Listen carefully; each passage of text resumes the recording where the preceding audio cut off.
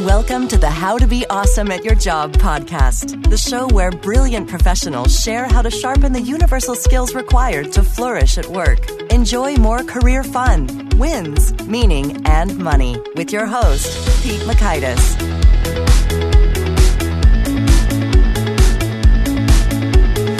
Hello, and thanks so much for joining us here for episode 104 with Michael Anderson. We're going to chat with Michael about overcoming some self-limiting beliefs. So if you got that anxiety about some certain areas or skills or stuff that comes up, we're going to go into it a little bit psychologically and have some fun along the way. So you're going to learn 1, how anxiety offers helpful clues for your personal development.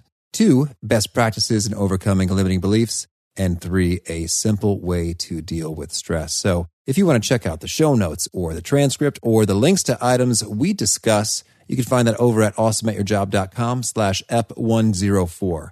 So while you're over there at awesomeatyourjob.com, I encourage you to take a look at some of the cool stuff from the Gold Nugget email summaries, which summarize some of the prescriptive wisdom of the guests in a quick email you can read in under 2 minutes. That shows up in the morning to the 10 Days Winning at Work free email course that slashes waste from your day to information about my training and other cool stuff. So drop on by awesomeatyourjob.com while you're investigating the show notes from Michael Anderson's episode at awesomeatyourjob.com/EP104.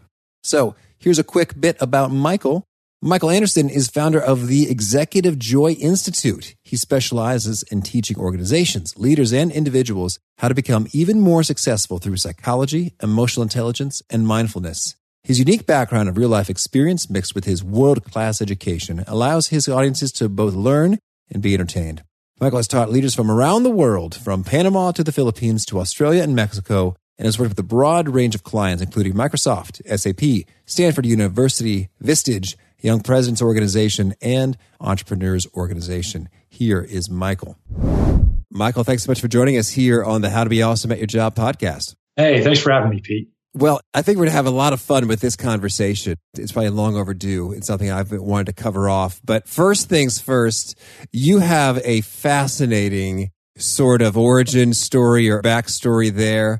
And so I imagine we could chat about it for a couple hours and have fun with it. But maybe you could just give us sort of a quick orientation to your wild life and how it connects to what you're teaching now. Well, yeah, I guess it is sort of an interesting backstory. You know, I've had a lot of material outside success in my life. You know, I played semi-pro basketball. I founded 3 international software companies. One of them did, really well. Pete, I used to party at the Playboy Mansion. Woo!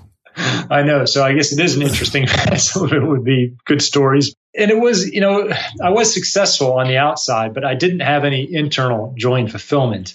I was so focused on externally trying to find that happiness. I really didn't look internally at all. And I have, again, like you said, it's a longer story for maybe another time and place. But I went through some really down times in my life. Actually, it was funny because I was making a lot of money and having some success. One of my business partners assaulted me. I was going through a divorce. Alcohol and hard drugs all hit me at the same time.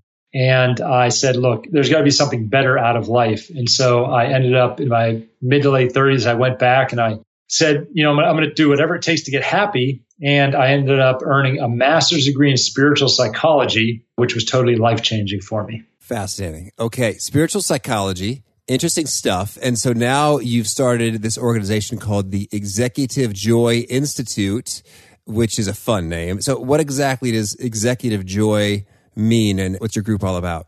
Well, my mission in life, my purpose is to raise the consciousness of the world by elevating leaders. And, there's so many people. It's funny because so many of us give so much to other people, but we have such a chaotic inner life. And, I went through it. I mean, I used to, again, people used to tell me like, Mike, you have such an awesome life. And I'd be like, oh my God, my life sucks. I was just embroiled in my own ego and everything else. And I realized that, the leaders of this world, it doesn't matter, if you're even in your teenager, 20s, 30s, 40s, or 50s, 60s, or whatever, if you have those leadership abilities and skills, and you bring like a positive, joyous attitude to your leadership. And again, whether you're a housewife or you run a 1 million person company, it just brings so much positivity and joy and optimism and everything else to so many people around you. I really wanted to just live a life of service, helping other people that are competitive and driven, that have a lot of influence, have them live better lives with themselves, because that helps them live better lives externally. Okay, understood. Thank you. Well, so now what really intrigued me as we were trading emails earlier was some of the work you do around tackling, limiting or subconscious beliefs that are holding us back. And so I think that I've witnessed this sort of my own life firsthand and seen some things and tackled them and had good results on the other side. So I'd love for you to maybe kick off this piece of the conversation by sharing what are some common limiting beliefs you've bumped into with clients and folks that you work with.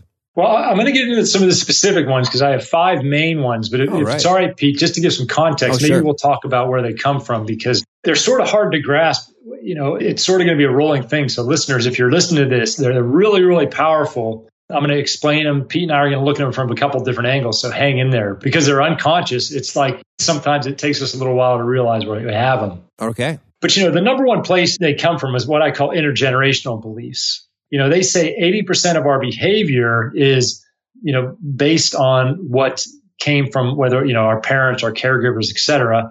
Let's say nature and nurture, doesn't really matter. 80% of our behavior comes from that. But that doesn't mean we're stuck with that. We can absolutely change these. And if you look at intergenerational patterns, a lot of our grandparents, our parents, grandparents, great-grandparents came from communism, came from dictatorships, came from wars, which makes it sound a little bit funny why I bring that up. But, a lot of unconscious beliefs hold us back from real success. We don't believe we're worthy of success or making a lot of money. So oftentimes we'll self-sabotage ourselves when it comes to a promotion, or not going for that promotion, or thinking we're not ready for that promotion, or, even being in the interview and not answering confidently, because there's this unconscious thing that's pulling at us that's saying, I don't know if we're ready. I don't know if we're right for this. I don't know if we're worthy. We're ready for this type of thing. And if you think about if our great grandparents, like mine came from Croatia, which was communist. They came over and they worked in the steel mills of Pittsburgh. My grandparents, then my parents, we learned a lot from them. And then they obviously taught me a lot of these things that really, maybe we're not as open to success. And again, I know I'm throwing a lot out there. We're going to go deeper into this. When I started learning about these, I'm like, oh my gosh, I totally see how that's playing out in my life. And it's just really fun when we can find it. We can find out where they are, because it's like, that's why I've been doing that, or that's what I've been getting stuck in. And so it can be really freeing. Okay, understood. So you're saying, where does it come from as a bit of backstory? And sometimes it's the intergenerational piece, like where you came from, what you've been hearing as you grew up and witnessed and observed, your parents and others. Yes. And so it can also come from, let's go racial, cultural, and geographic. So, based on, like I mentioned, from Pittsburgh, we're a blue collar type area. When my parents and grandparents were growing up, it was a steel town.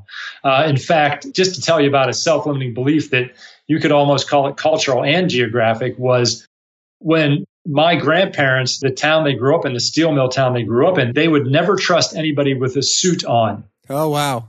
Because everybody worked in the steel mills, or they supported the steel mills, and all the people with the suits were the managements. So just imagine, I know this sounds maybe crazy, but think about if your parents had this thing where they never trusted people with a suit.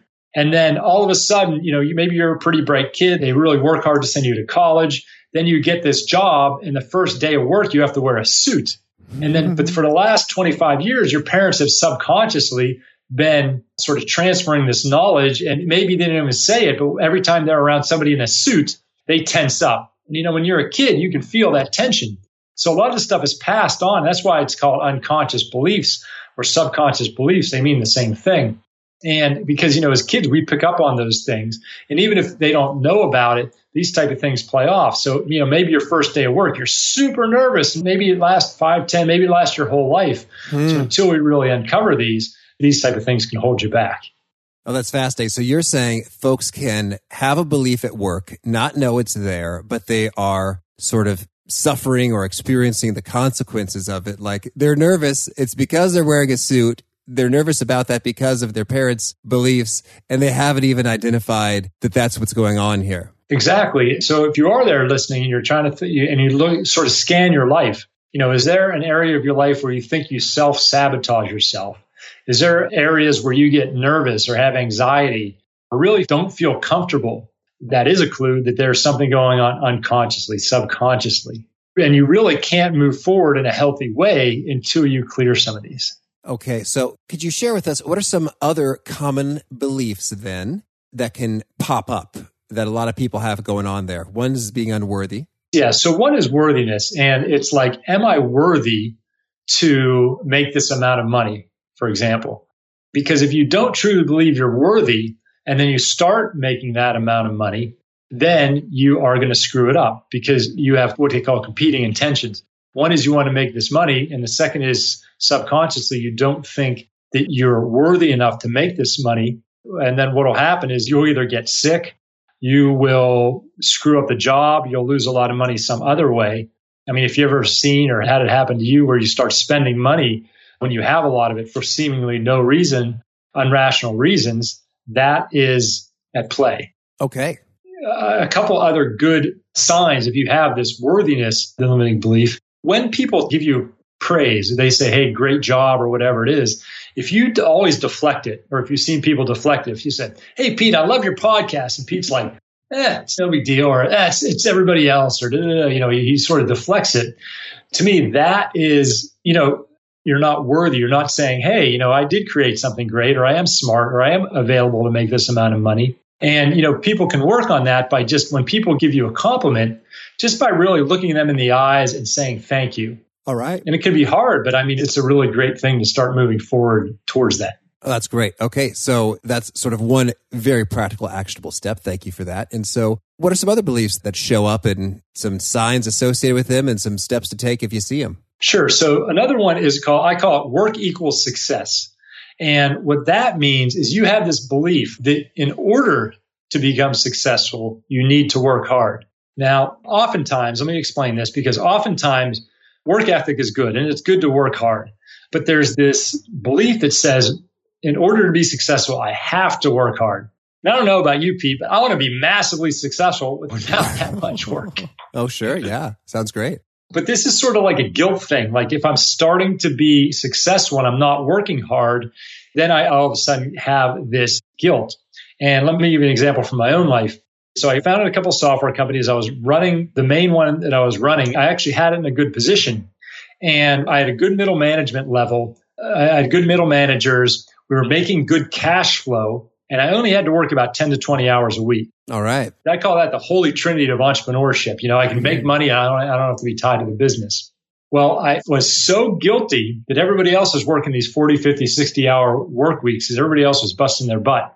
That I actually made up projects to do, and I just made up BS reasons to be in the office because I felt so guilty that they were working so hard, we were making money, and I actually didn't step away from the business because of that guilt. Yeah. So, a lot of us have this martyrdom. I call it this martyr, where it's like, and that almost leads us to the next self-limiting belief where, hey, if I'm going to be successful, it's going to be through pain. It's going to be, I call it, what is your sacrifice to be successful?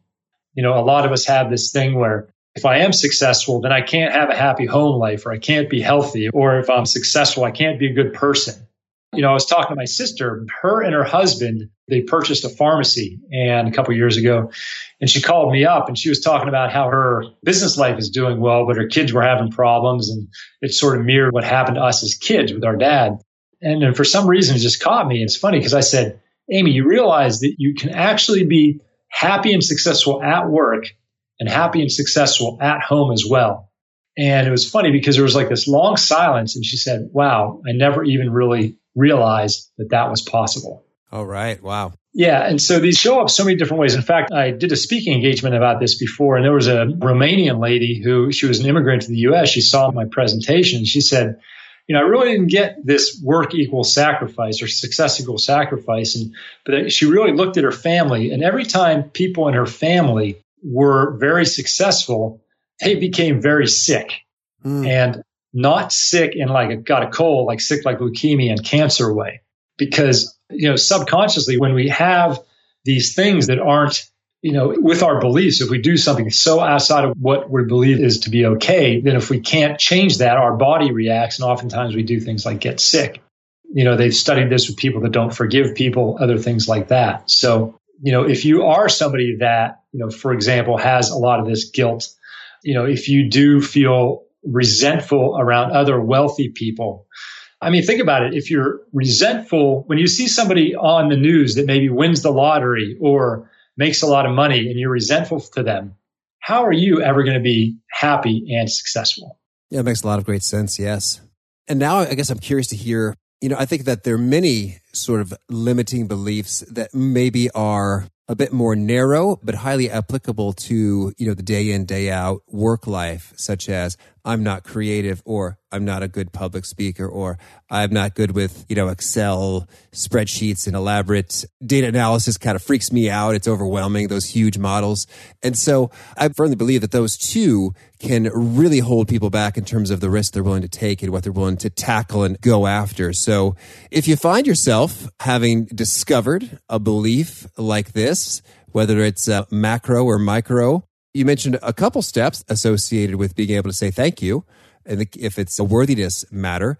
But what's that general, I guess, approach or step-by-step to climbing out of these limiting suboptimal beliefs?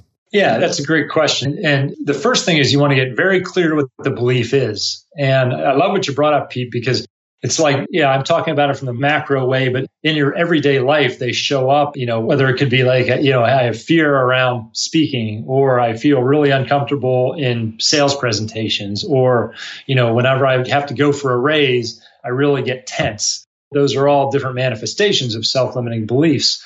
And so, first of all, and it's actually a great exercise to really define what your belief is, because you may have never really thought about it. But when you start reflecting on your life, like, what, every time I did in my life, every time my manager brought up compensation, I really freeze up. I really get tense and tight. And so even by giving it a name, psychologically, that makes it more tangible so that you can work on it. And again, I want to encourage everybody, don't get down on yourself when you think of these beliefs. I have so many self-limiting beliefs. And, when I speak or in my books, I talk about all of mine. So I'm not above all these things. I just choose to work on them. So I want everybody to have some compassion with themselves as you start encountering these. Sure. But you want to get clear about what the belief is. So your belief might be, I get anxiety about asking for more money. Then what you want to do is you want to create what's called an affirmation. Pete, do you have any experience with affirmations? Well, it's funny. I had a belief at one point that I don't even know how to say it. It's like I was smart and I got good grades and stuff, but like little things like navigating, back in the day, with a map, I'd get very lost, or just organizing, basic stuff, I would kind of get behind and have some embarrassing moments. So I remember I proactively sort of made the affirmation, hey, I am a very capable person who can, I don't remember the exact sentence anymore, but I wrote it in a notebook. I think I had the word factotum in there, which means one who could do anything. Because I thought of like janitors and stuff that I admired. Like, that guy's just on top of everything all at once. And all these little detailed things I'm not good at. It's like, I could be like that guy. It was basically the affirmation. And then I wrote down all these experiences, examples, and compliments that I had to kind of reinforce that. It helped a lot. Like, I got less anxious. It's like, okay, I'm going to navigate where we're going. I'm going to organize, this cluster of stuff that I find intimidating. And so that's a long answer to a little bit. I guess I had one big affirmation that helped a lot at a sensitive time of life. Well, actually, Pete, this is why you're such an awesome trainer. You're so good at this because you brought up so many great things in that little example. So, the first thing is to create what's called an affirmation. And for the listeners that aren't familiar with this, an affirmation is a positive statement stated in the affirmative in the present. So, if Pete had anxiety about, for example, navigation, I'm taking a really, quick one off of what he said, and he might have an affirmation that I am a great navigator. And because all these unconscious beliefs in a way are just bad habits, I'm oversimplifying, but what affirmations do is they start retraining our brain. But what Pete also did is he said he started small. So, he can find out maybe where he navigated a little bit okay, and then he can maybe even write about that and build off of that. So when it comes to changing these, I'm 46, and so some of my self-limiting beliefs have been around for 46 years. That doesn't mean it takes 46 years to reverse them, but it doesn't take one day, one podcast, one book. It takes me doing a practice. And the affirmations, starting small, making little changes, and even journaling about it to give myself that confidence are all positive ways we can move through that, Pete. So you actually brought up a great example. So thanks for doing my work for me. Oh, sure. Thank you. Well, but I'd love to hear it. You maybe have some pro tips or best practices for doing that well. So one is you make that affirmation in the positive, affirmative, present tense, like I am a great navigator, I am a capable public speaker, whatever. And yes, then and you're right, because it starts with I am, and it's the desired future state. So even if you're like, I'm not really a great navigator, that's okay.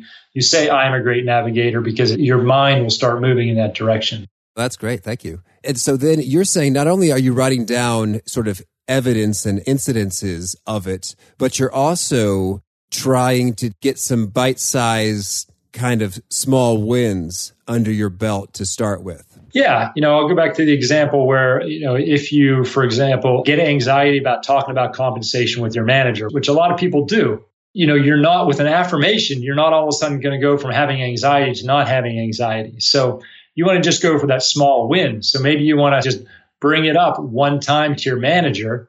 And once you bring it up one time, you might still get some anxiety, but you can go back and you said, you know what? I did better than I did last time. So I made some ground, or at least I made that first step. And so every time you just want to do 2%, 5% better, after 20 or 30 times, because again, this is rechanging behaviors, you will come a long way. You'll come 80 or 90%. So it's really focusing on those small steps one at a time to really get you there. That's great. Thank you. And so I'm also wondering now if your belief is not on the micro scale of a particular skill or, being nervous about something, but it's maybe on the bigger scale of, in order to be successful, I must sacrifice. Is there a different formula or plan of attack to tackle that kind of a belief? Well, you still want the affirmations. And it's funny because the example I was using about having anxiety about your compensation is actually a manifestation of I'm not worthy. I'm not worthy of this amount of money. I'm not worthy of getting more money. Well, what if they say no? It's a scarcity type thing. What if they say no and they fire me? I don't know about you, Pete, but I have some crazy thoughts sometimes. Oh, sure. And, it's like, what if this happens? What if I get fired? What if I'm homeless? And that's like in 3 minutes, I just freak myself out. And sometimes I do have these crazy thoughts that are totally unrealistic, but it's, just telling myself, look, I'm not my thoughts. Sometimes I have crazy thoughts. Doesn't mean I'm crazy. So it just gives a little bit of sanity back in my life. But it's the same process. It's just working on these a little bit at a time, creating, for example, I really like written journals. So if you spend a couple minutes on this every night or every time you catch it happening, to me, just, even 5 minutes a night really starts creating those new habits in people's lives. Oh, that's so good. Thank you. Well, I do want to make sure we get to have a bit of a chat. So you got this one book already out and another coming up here. It might be actually hot off the presses when this episode releases. So the first book is called The Work Experiment, Discover a Revolutionary Way to Manage Stress and Achieve Work Life. So it hits some nice rankings, which is cool. I'd love to hear any of your sort of favorite, most powerful stress busting solutions that are in that book. Oh, so there's a bunch of them. I know we'll talk about an affirmation. One of my spiritual teachers told me this one is called, and this too shall pass. So no matter what's going on, it's temporary. So if you're under a lot of crap, let's just say, just remember, and this too shall pass. No matter what you're going through, it won't last forever. And if you're under a lot of stress, I mean, if you have you're doing a big project and things are really, piling up, what I do is, don't be afraid to sort of close yourself off to everything else and focus. What I mean by that is, I'll catch some people, and sometimes even myself, like I'm going through this book launch right now. I have a lot of stuff, or I'll catch other people that are like, oh my God, I'm under so much stress. So I'll just spend 5 minutes with them and I'll be like, all right, what's on your to-do list? What are you doing the next 3 days? And for example, they'll bring up, oh, I got, lunch with my friend tomorrow. I'm like, what do you mean your friend? Well, my high school friend I haven't seen. We get together every few months. I'm like, look, if you're under that much stress right now that's like affecting your mood and everything, this is not the time to do just networking lunch or friend lunches. So, when we realize we're at this crunch time, what we want to do is take everything we can off of our plate if we have any of these phone calls, conference calls, education type things, networking events, when it comes to crunch time in our lives, we really should focus. We don't, and reschedule or cancel anything that can be rescheduled. That'll give you, the focus you need to get whatever is heavy right now, whether it's a work thing or a personal thing, really focused to do.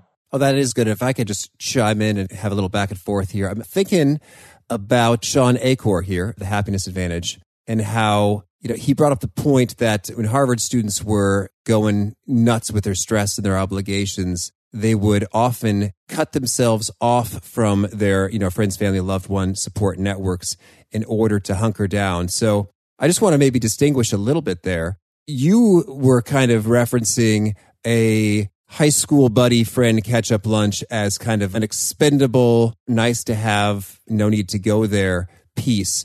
But is there anything you would insert there associated with, friends, family, support networks in the midst of stressful times? Yeah, so I think that's a great thing to differentiate. And I'm not talking about every day, but every so often some of us get like under a deadline or a disaster happens. So it's like it's game time, So what I tell people is look at your next couple of days. Anything that you don't need to do work-wise, get it out of there. It's really important you eat healthy. This is not the time to go out drinking or eat a bunch of fast food because sometimes we want to, sometimes that's our escape. You definitely want to work out. You definitely want to spend some quiet time with your partner, your good friends. And so you're absolutely right that can be that. Okay, very good. Well, thank you. And so now I'd love to hear, are there any particular gems from your upcoming book, Soul-Centered Leadership, that folks who want to be more awesome at their jobs should know about? Well, I'll tell you, I'm really excited about this book. I mean, I've really put my heart and soul into this. And the leaders out there, leadership is scary. By definition, leadership, it's like when we're going through life, we have one set of responsibilities and then a certain amount of tasks that we do, a certain number of tasks that we do. And then we either start our own business, we buck for that promotion or whatever. And then all of a sudden we have all this a whole bunch more responsibility and different tasks, which we normally don't get training or support for. And then everybody's looking at us through a microscope. So I don't know about you, Pete, but to me, leadership is scary, man. It's scary going through that. I hear you. And then we get insecure, and that's where bad leadership comes from. And then it's just a downward spiral. And so what soul-centered leadership is really connecting with what I call the greatest leader within you.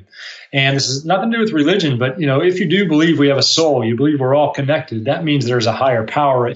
And I teach it's about a third emotional intelligence, a third psychology, and a third a general type of loving, compassion, spirituality.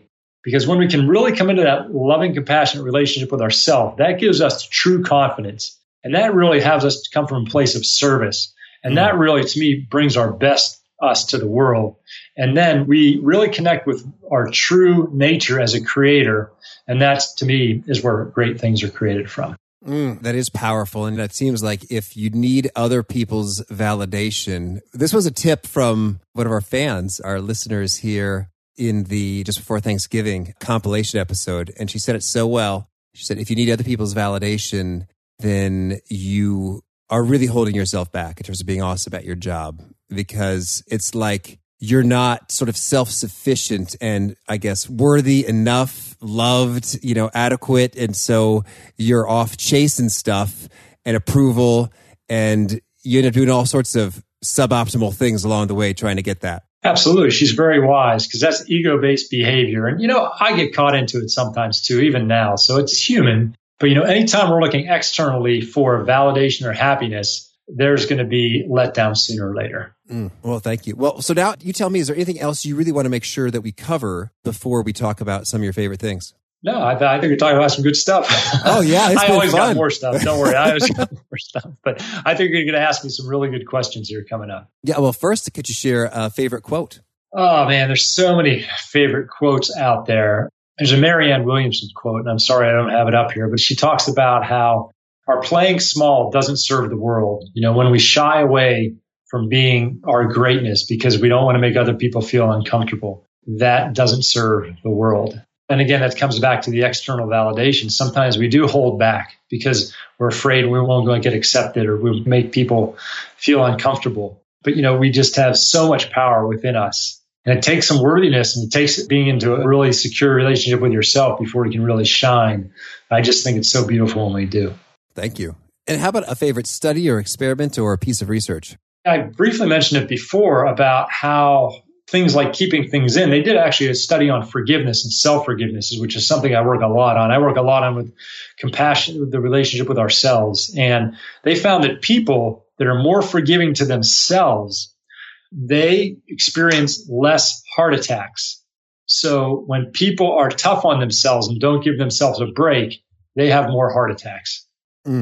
Ouch. Okay, well, thank you. And duly noted. And how about a favorite book? Well, from a spiritual standpoint, I like Carolyn Myss, Myss, and she's got some great books like Sacred Contracts. A guy named Martin Seligman, who was sort of Sean Acor's, I think, mentor-ish, started positive psychology, and he has a book called Authentic Happiness, which to me, the first half of that is all you really need to know about being happy. And it's like so boom to the point, and it's a great, so Authentic Happiness by Martin Seligman is a great one too. Oh, cool. Thank you. And how about a favorite product or tool or something kind of nifty that you use often and find handy? Well, I believe everybody should have a practice. Like, for example, people say, oh, yeah, I'm really into self-improvement or something. I say, well, what's your practice? They go, oh, I read books or I watch YouTube videos. And I said, well, that's not a practice. That's, viewing or reading. To me, it's interactive. And so I really think to really evolve, you need to do something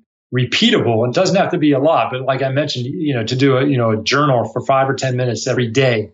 I spend 10 or 15 minutes, on something that I'm working on for a month or 2 months, because that's creating new habits. That's creating new whatever. So whatever people want to change in their lives, you're not going to get it out of a book, no matter how good the book is, a speaker, how good the book is. You got to do something every day. It doesn't have to be a long time, but until you start doing something every day, you're really not going to change. Oh, that is powerful. And so could you share with us a practice or two that work for you? Yeah, I believe into the universe. And so what I do every day is I scan my life and I see where I'm having resistance and I see what the spiritual lesson is, because I believe if I'm having resistance, there's a lesson there, that the reason it's there is for me to learn something on the spiritual level. And then I also believe that the universe opens up great things for me, but I have to really be mindful and look and listen and identify them. So, for example, I might see, did I meet somebody new? Did Pete just send me an invitation for a podcast that I should accept? I really connect to my intuition to see where I should go in my life. And that's my daily practice. Oh, thank you. And I'd also love to hear, when it comes to your speaking, writing and such, is there any sort of key articulation of your message or wisdom that gets people really nodding their heads and resonating? Yeah, there's a phenomenon in psychology called a projection. And that means the relationship with myself mirrors every other relationship in our lives. And so when I come into a better relationship with myself, then I come into a better relationship with my friends, my work, my peers, my coworkers, my colleagues, my health, my career. And so if anything, I just really encourage all of us just to give ourselves a break, just to have some compassion, give ourselves some grace, because we're so hard on ourselves. I know you told me that your listeners are the achievers out there, the hard-driven ones. And look, I want you to be hard-driven. I want you to take risks. But, when you do experience failure, don't take it so seriously. Just give yourself a break. Think of all the awesome stuff you do. You're not going to lose your edge. You're not going to be less competitive, but you can give yourself a little bit of a break and just live a bit of a happier life. Okay, thank you. And what would you say is the best way to get in touch with you if folks want to learn more? Well, the new book, it's coming out in early January. It's Soul-Centered Leadership, and it's soul-centered-leadership.com. Or, you just Google Soul-Centered Leadership. I'm the only one doing it, so it'll pop up. And I just believe so much in this material, and I'm just happy to get the word out. I have a lot of gratitude to you, Pete, for having me on. Let me share a little bit of all the crazy stuff I learned. Hopefully it'll help one or two people out there. Oh, certainly. Thank you. And would you say, is there a final parting challenge or a call to action you'd issue to those seeking to be more awesome at their jobs? Yeah, I want you to go out there and take a risk. And when you don't be perfect at it, I want you to laugh and say, you know what, I'm human and I'm a risk taker. You know what, that's okay. So I'm going to go take another one. Awesome. Thank you. Well, Michael, this has been so much fun. I wish you lots of luck and enlightenment and good things here in the new year. Well, thanks, Pete. Keep spreading the good word yourself. Okay, so if there's any self-limiting belief showing up in your world, I encourage you to write the affirmation. If you think, affirmations are stupid or silly or lame, go ahead and do it and marshal your evidence. and just see the power of that limiting belief diminish over time. I'd love to hear about it. Shoot me a note anytime, pete@awesomeatyourjob.com. And I encourage you, if you have not already, please push the subscribe button so you'll hear from guests like our next one, Bob Colhan. He has got a fun book all about business improv and why the principles and philosophies of improv are for real helpful in organizations in the workplace. And it can offer a healthy return on investment and make you, well, more awesome at your job. So I hope to catch you then. Peace. Thanks for joining us for today's episode. To get the most out of this conversation, visit awesomeatyourjob.com to find today's show notes, transcript, and infographic summary cheat sheet. For more entertaining professional skill sharpening, be sure to subscribe to catch the next episode of How to Be Awesome at Your Job.